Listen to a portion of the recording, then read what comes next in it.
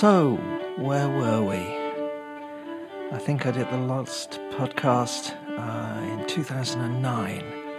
So, I hope you haven't been holding your breath.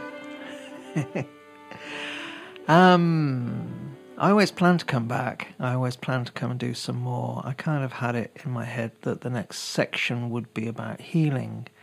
And then life kind of happened, and I've been doing other bits and pieces and trying to remember that I have a life that doesn't involve sitting in front of a computer screen for long periods of time. And, well, the days and the weeks and the months and the years seem to go past horribly quickly. But anyway, I'm back. And this is going to be a whole new series of podcasts. I'm not going to promise how often they're going to come out. I'm not going to promise how many I'm going to do. But I will at least do this one. And I am planning others, so watch this space. I haven't listened to the last set of podcasts, and that I think I need to confess, because, you know, I kind of thought, well, if I'm going to come back, I don't want to repeat myself, and it struck me that I'd have an awful lot of listening to do, because I think I did 28 or something before this one. So that was a lot of listening, and I thought, no, I don't love you that much, so I'm not going to do it. So I hope I won't repeat myself too much, but I got a vague idea of what I did last time. I know we had some old recordings of Sun Bear and other bits and pieces. I talked quite a lot about the medicine wheel. I talked quite a lot about altars, all sorts of bits and pieces, I think. I know Faith Knowlton did a bit too about sacred art. So I think this time it does seem appropriate to come back and talk about healing. And I think for me the last 5 years, 6 years have been a time when I've been developing that aspect of myself anyway. So, with luck, I've got a bit more I can actually say on the subject now than I could have done way back then. So what do we mean by shamanic healing? Over the last 6 years, I've kind of watched shamanism grow and become more established, and it's sort of become a catchword, a word that doesn't mean anything and yet means everything to everybody. And I see a lot of stuff that's going on as shamanic healing, which really isn't very shamanic at all, and is almost more like psychotherapy and counselling, actually, than healing. So, I don't know where to start with shamanic healing in regards to all of that, because I guess that's part of it too, and it's part of the way it's developed in the West. So I think we need to kind of be aware of that, and I need to include that, because the broad definition of shamanic healing as it was practiced perhaps in a tent in Mongolia or Siberia 150 years ago is pretty different to what's going on in the West in terms of shamanic healing. For me, there's a difference between healing and curing.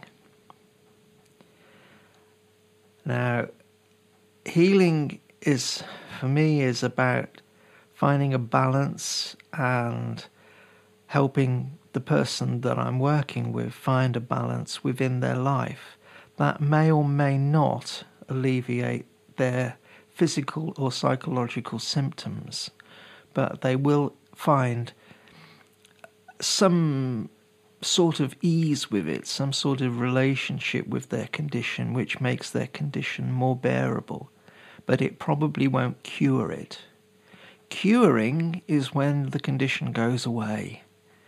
And as my good friend Jonathan Horvitz often says, a shaman seeks to, I'm paraphrasing him slightly, but a shaman seeks to achieve miracles. We ask for miracles.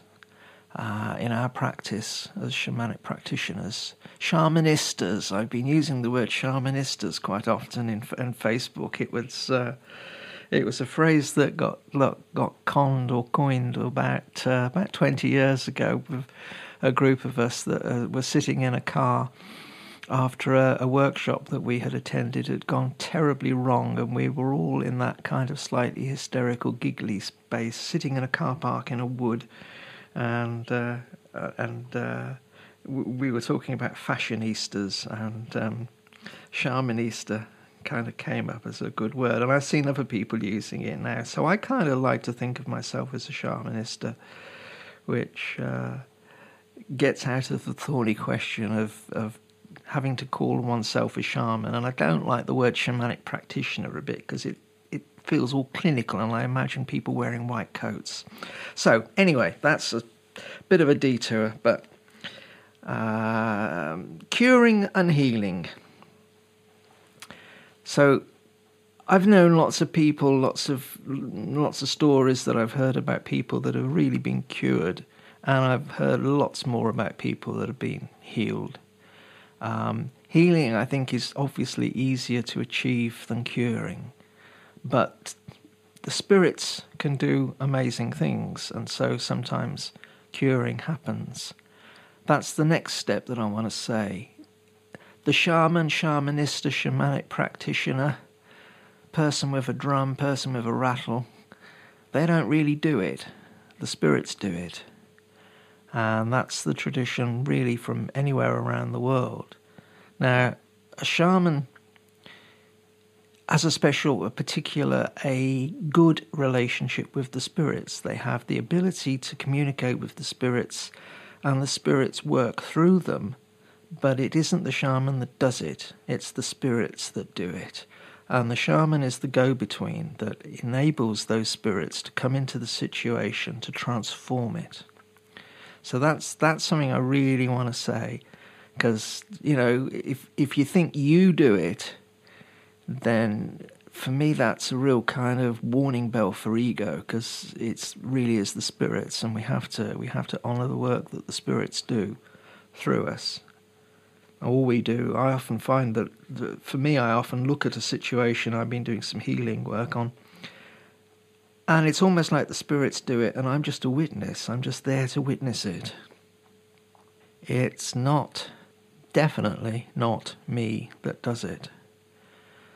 And very often, if I'm doing it, on a journey, if I'm doing a kind of journey-based healing, very often the spirits really will be the persons, the people, the beings doing it.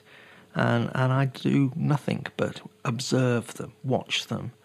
And then, I can feed that back to the person that the work was done for. There is no one way that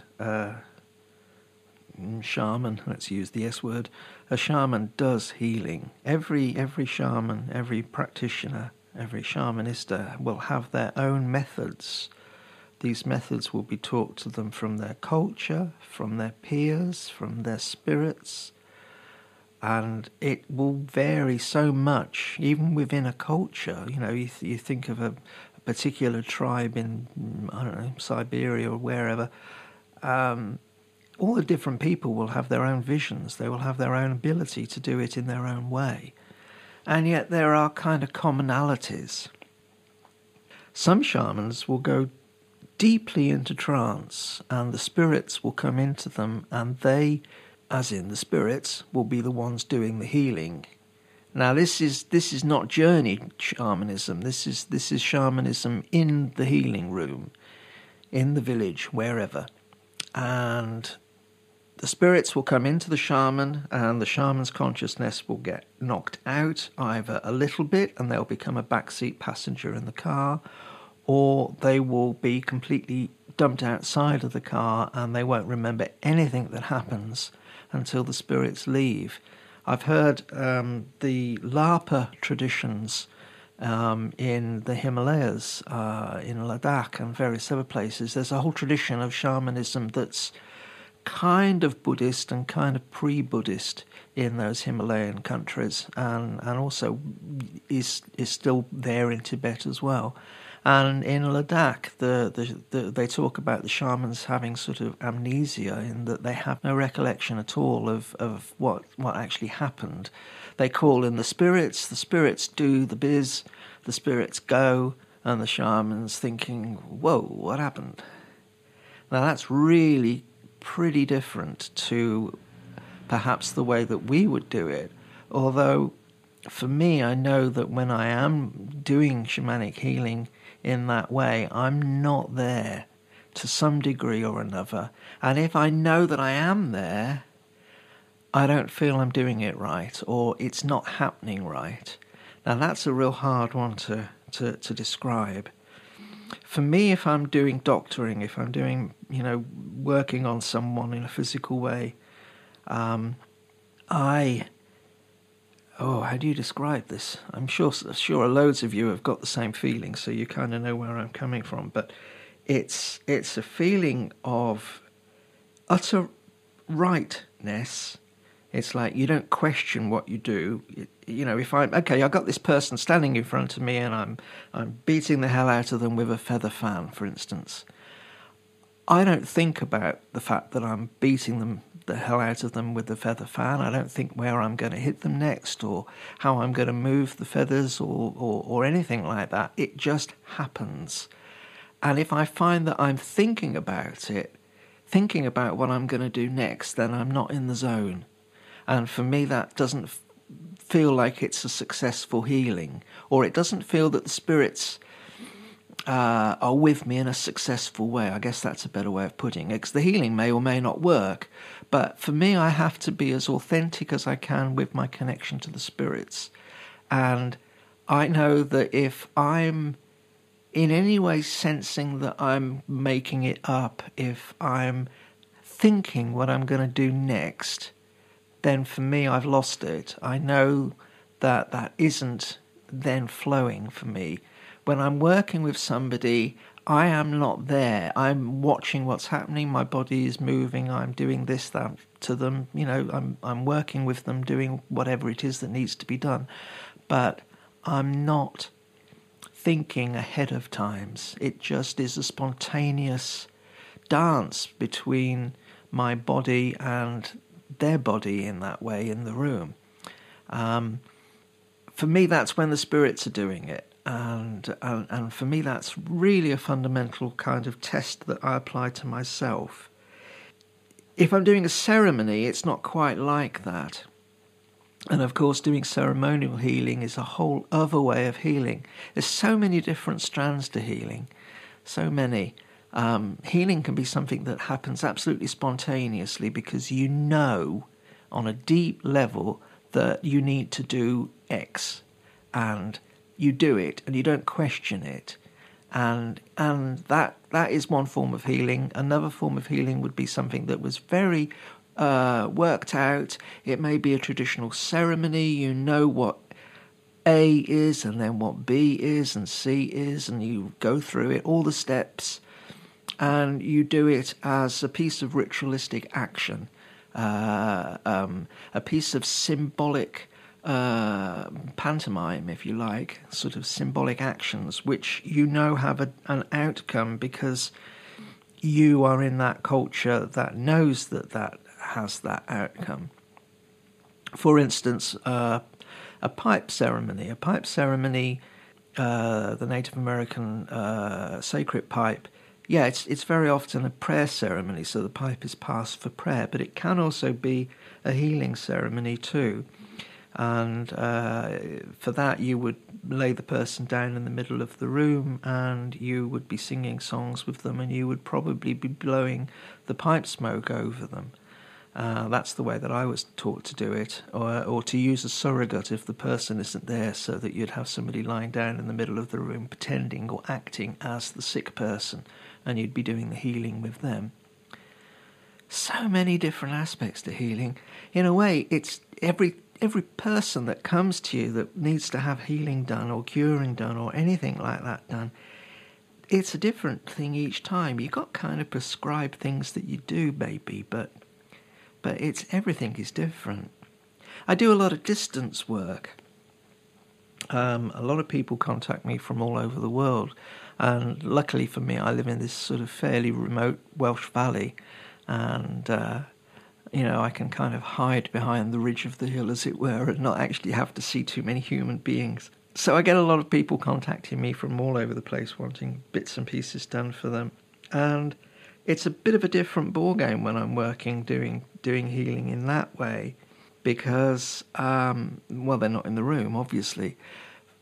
So what I tend to do is to work with almost like a middle world journey. I sing a lot. I sing a huge amount when I'm working. And for me, singing is a way of letting the spirits come in, and it puts me in trance, and it sidesteps my head stuff.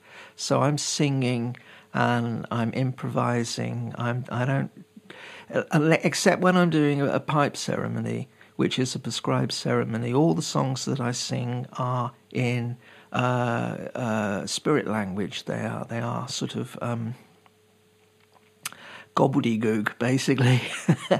I make them up as I go along, and I never know what's going to happen and where the melody's going to go and what the song is going to be. I kind of generally know what I'm singing about, but I'm not singing in English, and I'm doing that all the time. I'm muttering and I'm singing and I'm sort of making little whistling sounds, and for me that's really important when I'm working, because it keeps me in that space and it keeps my head chatter out the way. So I'll be doing that. I probably won't be using a drum if for instance, I got to work with somebody. Recently, let's think. Somebody recently had a situation where they needed to go to hospital in a real quick way, and the best thing that I could do at that time was to work with blessing the hospital and blessing their path to the hospital and blessing all of the people working in the hospital. So the easiest thing for me was to go to the hospital in spirit world. Now, I could have done that formally with a drum. I could have sat down and I could have drummed, and I could have gone down the rabbit hole or through the mirror or whatever to go into middle world and done it as an orthodox shamanic journey. But I don't do that nowadays, hardly anything at all like that. What I will do is that I will call my spirits, and I will be whistling and humming and singing and swaying, and I'll have my eyes half open or my eyes half closed, and I probably won't even have a drum in my hand, but I am there at the hospital, and I feel like I'm there at the hospital. I really sense that I am. I'm not making it up. I'm not saying that my spirit has gone to the hospital, but I know that I'm not pretending. That's the important thing for me. Always I'm being authentic to my experience. And if I'm not feeling that what I'm doing is authentic to the best of my ability, I step back from it and don't do it because it doesn't feel real.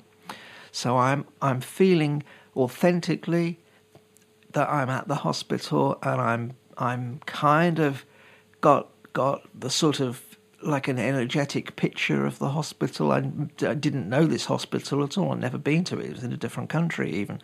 But I'm working there kind of like I'm in the hospital. I'm blessing. I'm sort of smudging. I'm doing. I do quite a lot of work with some Tibetan forms, doing mantras and things like that. So I'm doing those sorts of things to the corners of each of the rooms.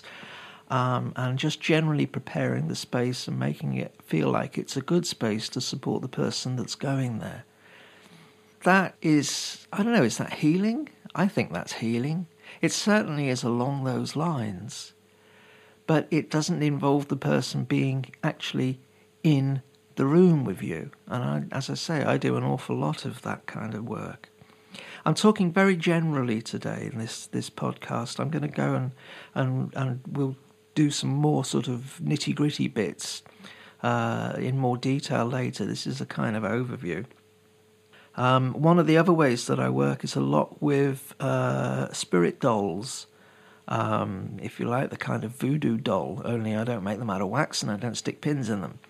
I have a whole different variety of little dolls that I use. and they represent people who are in need, and I work with them on my altar. I'm not going to say too much about that now because that's something else for another podcast. But that's another way of working distance with people. If people come to me to actually do healing work in the room, I very often will fall back on some ceremonial forms that I know that have been taught to me either by my spirits or from my teachers. And I may adapt them because every person's an individual. But those are the kind of things that I tend to do if the person's in the room with me. For me, I like working in that kind of ceremonial way because for me it gives me a structure, and I kind of feel comfortable doing that. And yet when I've seen film of traditional shamans working, they often, well, they will have ceremonies, but they'll often be doing things quite spontaneously. There's a wonderful film, I don't even know if it's available on DVD or anything, but if it is, it's really worth looking for. It's called Oracles and Demons of Ladakh, I think. And it's about the Lapa tradition in Ladakh in the Himalayas. And the shamans go way out of it, like I was saying a little while ago about the fact that the spirits come in big time with those shamans in that tradition. And I know in one part of the film the shaman shoots chases the whole camera crew and the director and everybody out of the healing room, kind of just chases them away. I seem to remember they were waving a sword at the time. I'm not completely sure about that, but kind of on an energetic level, I'm sure they were. So there's so many different ways of doing healing. So I think I'm going to probably finish at this point. I'm not going to make these podcasts as long as the last little lot. Maybe I'll get to do more of them, and they won't be such a mammoth job for me if I have to sort of talk, not having to talk for 45 minutes or something. So this is a short hello again, and I will do another one very soon, focusing in a lot more about different forms of healing. And if you've got questions, please email me, or if you're on Facebook, make contact, come and say hello, and ask me stuff, pester me. I probably shouldn't say that, should I? But anyway, I'm sure you'll pester me nicely if you do pester me at all.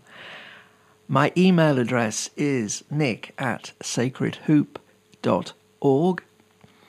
The podcast website is www.3worlds.co.uk. That's the digit 3, not the word 3. On Facebook, I'm Nicholas Breezewood. And if you've got questions about healing or suggestions for podcasts and just general feedback and stuff like that, please contact me, let me know about them, and I'll try and do some stuff on it. We've covered loads of stuff and nothing at all tonight, but it's nice to talk to you all, and I'll be back soon with a little bit more stuff in depth. So, till then.